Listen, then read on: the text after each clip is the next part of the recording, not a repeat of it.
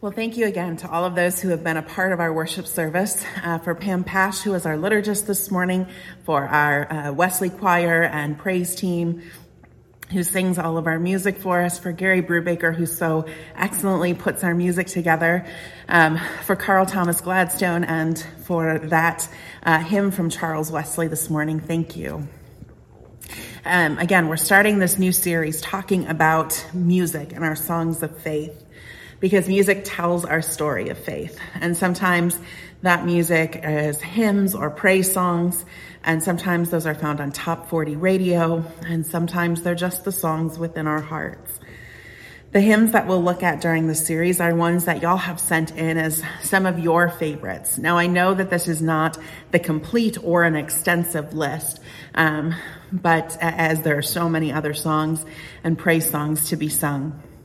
So this is just a few, and we'll hear some of the stories of these hymns, of how they were written, how they came to be, who wrote them, and what do they tell us about faith. We're looking at "Oh, for a Thousand Tongues to Sing," "How Great Thou Art," "In the Garden," "It Is Well With My Soul," and "Amazing Grace." And so today, "Oh, for a Thousand Tongues." Would you pray with me? God, may the words of my mouth and the meditations of all of our hearts be acceptable in your sight, O Lord, our rock and our redeemer. Amen. A lot of times I get questions about what does the United Methodist Church believe?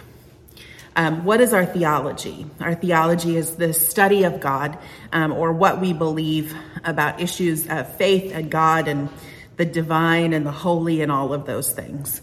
And, that's a big question. What do we believe as United Methodists? There's a whole lot that we believe. There's what we believe about Jesus, about the Holy Spirit, about God, about all of the things, right? And so where do we find that information? Where do we find what we believe? Well, of course, we find some of that in the scriptures. Absolutely. We find the scriptures telling us the stories of our faith, the stories of what we believe. But there are also other theological documents that we have as a part of our belief as the United Methodist Church. John Wesley is one of our founders of the Methodist Church, and so his sermons and notes and Bible studies are places where we find some of our theology. We have our United Methodist Book of Discipline, which has some of our theological statements, some of our beliefs on social issues. There is also the Book of Resolutions, which has more of our opinions, beliefs on other social issues. There are so many things that we have about what our United Methodist theology is. Our Book of Discipline also tells us how we organize ourselves as the church. So we have a lot. And also, in addition to these, I think a couple of the books that maybe people don't think of right away as telling our theology is our hymnal. Our hymnal, or our book of worship, or the faith we sing. These are also theological documents. They tell our theology. They tell us what we believe in words and in song. So we are based as the United Methodist Church on Wesleyan theology, which is based on fundamental Christian beliefs or Orthodox Christian beliefs. And most of that you can find within the Apostles' Creed. But we have this kind of fundamental that we, as most Christian churches, we have this belief. And also, as a part of our Wesleyan theology, some of the areas that we focus on are things like new life or growth in grace, going on to perfection, prevenient grace, justifying grace, sanctifying grace, the sanctification process, and social holiness. John Wesley, again, the founder of Methodism, said there is no holiness besides social holiness. And so in United Methodism, we often tie personal piety with social holiness together. I guess that's kind of our basic theology in a nutshell. Now, we have so many people who study theology. And as a clergy person, there are so many things that we are required to know and are tested on by our district committees on ministry or our boards of ordained ministry. I'm on both our district committee and our board of ordained ministry. So there is a lot of studying that happens. Again, we have lots of ways that we tell our beliefs, and our beliefs come through in our songs. Charles Wesley wrote our first hymn for today, or our first hymn in the series, "Oh, for a Thousand Tongues to Sing." And even just a few minutes ago, I talked about John Wesley as kind of the founder of Methodism, which is mostly true. However, I think that we don't often talk about Charles Wesley enough. Charles Wesley was John's younger brother, and he played a huge and still plays a huge role in our denomination and our faith as well. Charles Wesley was actually the one who started the Holiness Clubs. John Wesley gets the credit for it because John came into what Charles had started and just organized it a little bit better and extended it and became one of the leaders. But Charles Wesley began this process. Charles is one of 18 children. Yeah, that's right, 18 children. He's the son of Samuel and Susanna Wesley, 18 children. And followed along in faith in sort of the steps of his family. In 1735, John and Charles Wesley both went to America or came to America from England to evangelize. And they had slightly different audiences that they wanted to evangelize and slightly different ways of going about it. And for both of them, this was a failure. They both left America and went back to England feeling defeated and feeling like this was a flop. They had different reasons for that, but the emotions and the feelings were the same. So they returned to England in 1736, both discouraged and in this sort of faith crisis. Charles Wesley had a conversion of faith on May 21st, 1738. So this is several years after, I guess, that first, doubting or crisis of faith. He had this conversion or reconverting of faith in 1738. His brother, John Wesley, would have a similar experience at Aldersgate just a few days later, just about a week later. But following his conversion, Charles Wesley felt called to evangelize and to spread the gospel to ordinary people. And he did this a lot by preaching and writing poems and hymns. Many of Charles Wesley's poems and hymns were the lyrics that he wrote, and a lot were also using similar tunes of the day, which were bar songs. And so these hymns and lyrics from Charles Wesley were put together with these traditional bar songs. So if you kind of think about today, how that might happen today of, some of our hymns being paired with, music from Harry Styles or music from Lizzo or music from Beyonce. So that's sort of how some of these songs got their start. Some of them, not all of them. Charles Wesley was a skilled lyricist, writer, along with theologian and musician. There is an estimate that Charles Wesley wrote somewhere between 6,500 and 10,000 hymns. That is a lot of them. And we don't have all of them in our hymnal, obviously. Some of his most famous or most known hymns or most recognized hymns are "Oh, for a Thousand Tongues to Sing," "Christ the Lord is Risen Today," which we sing just about every Easter, "Love Divine, All Loves Excelling," "Hark the Herald Angels Sing," and there are so many more that he's written. Many of Charles Wesley's hymns are paraphrases of Psalms or other parts of Scripture. So if they sound familiar in their words, it's likely that you've read them in Scripture. "Oh, for a Thousand Tongues to Sing." was written as a anniversary song.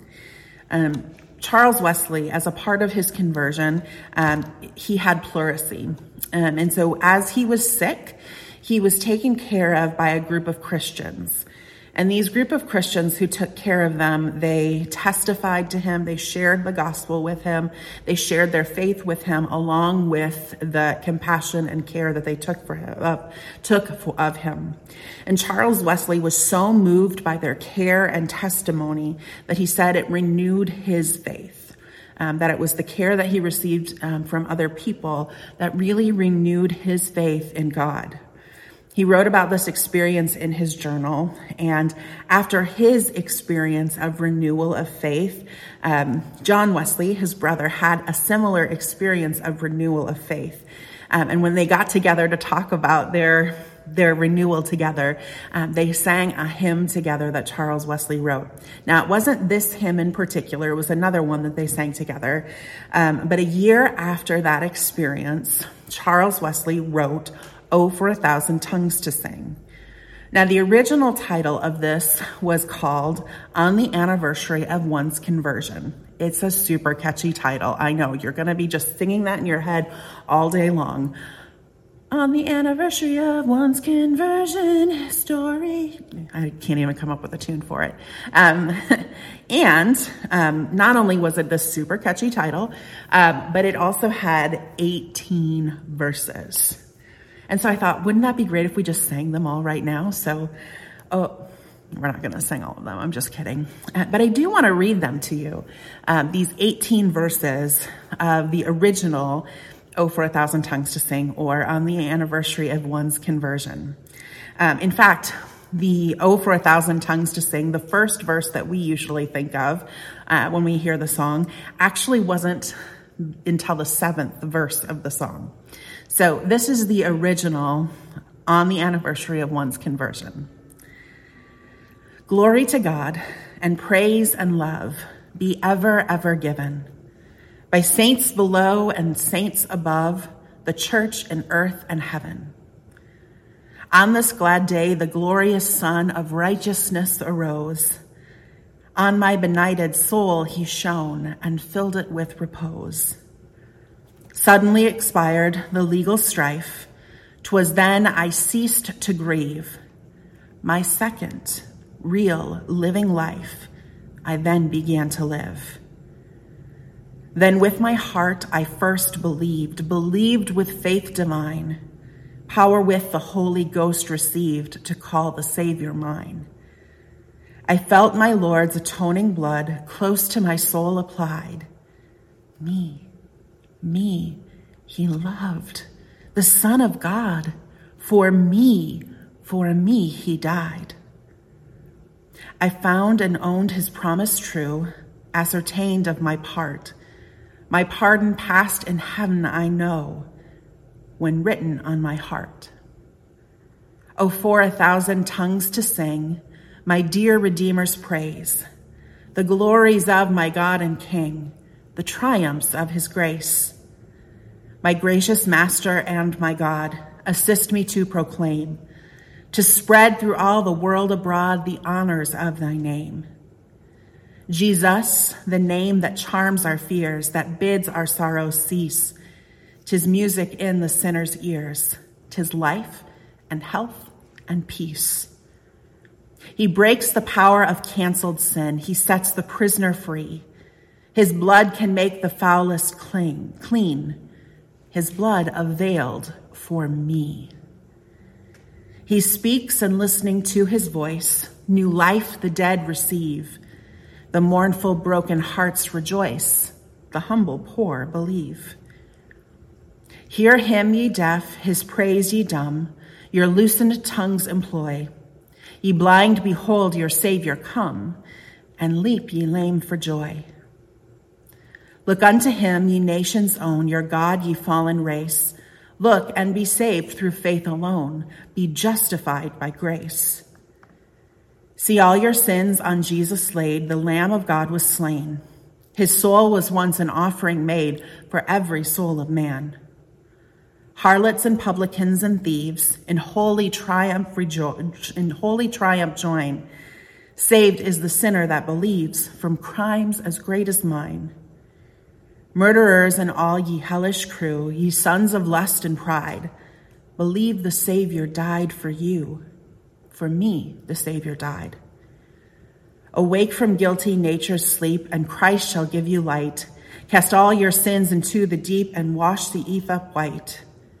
With me, your chief, ye then shall know, shall feel your sins forgiven, anticipate your heaven below, and own that love is heaven.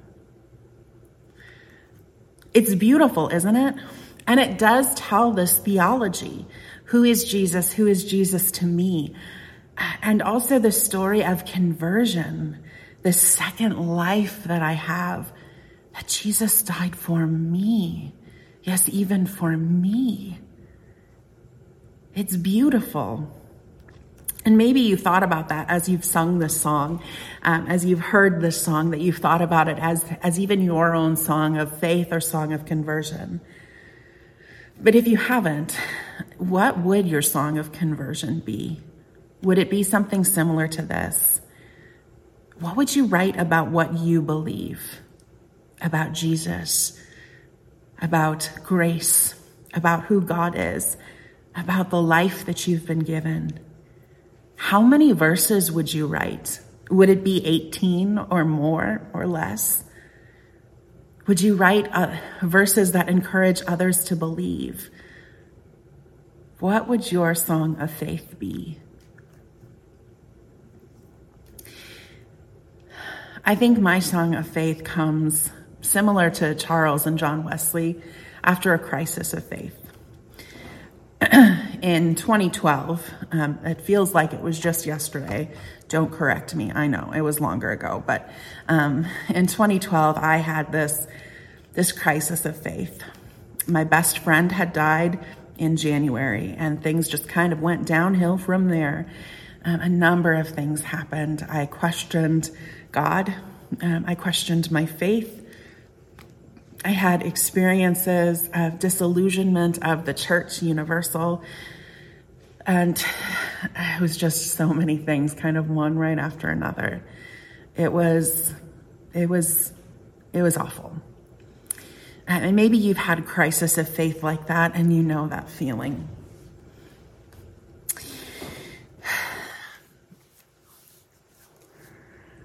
During that year, I wanted nothing more to do with God. I didn't want to believe. I didn't want to have faith. I didn't want any of it. And I wish that I could say that there was that one moment that it all came rolling back. It wasn't necessarily a moment, but I did have a conversion.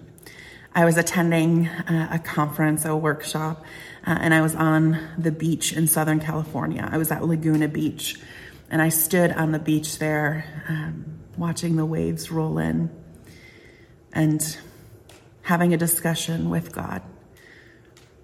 And this song just sort of welled up in my soul. And it was just this song that said, everything will be okay. Now, those are words that my best friend used to say to me. She used to tell me, I just know that everything will be okay. And as I sat there watching the waves roll in, this song just bubbled up in my soul. Everything will be okay. And that day on the beach, I committed to put my soul back together, which that isn't what happened, of course. My soul had been shattered and broken in so many pieces. And as I found those pieces, as I still find those pieces, they were put back together, not in their original shape or form, but in this beautiful mosaic of cracks and shards, kind of like stained glass glued together with grace. Everything will be okay. And that's one of the verses of my song of conversion. I sing it to myself when I need to be reminded. Everything will be okay.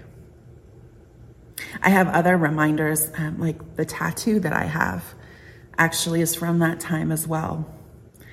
It reminds me of the God that I believe in, one of faith, hope, and love, a God of resurrection, a God of grace. That's another verse of my song of faith. What's yours? What's the song of faith that you sing to yourself? Maybe it's a song that's found in our hymnal, or maybe it's that one that just bubbles up. Maybe the tune changes every time. Everything will be okay. Hope, resurrection, new life. Jesus died for me. Yes, for me. What is your song of faith? These songs that we sing, well, for maybe some of us, reading theology is amazing. And you could sit for days or hours or days or weeks just reading theology. And for some of us, that's just not where our bread gets buttered. But the songs, they tell us our faith. They tell us our theology. They remind us of who we are and what we believe. Sometimes maybe they remind us what we feel. Jesus died for me, yes, even for me. They help to ground us in our faith. So may we sing our songs. May we be reminded. May they convert us all over again. Thanks be to God.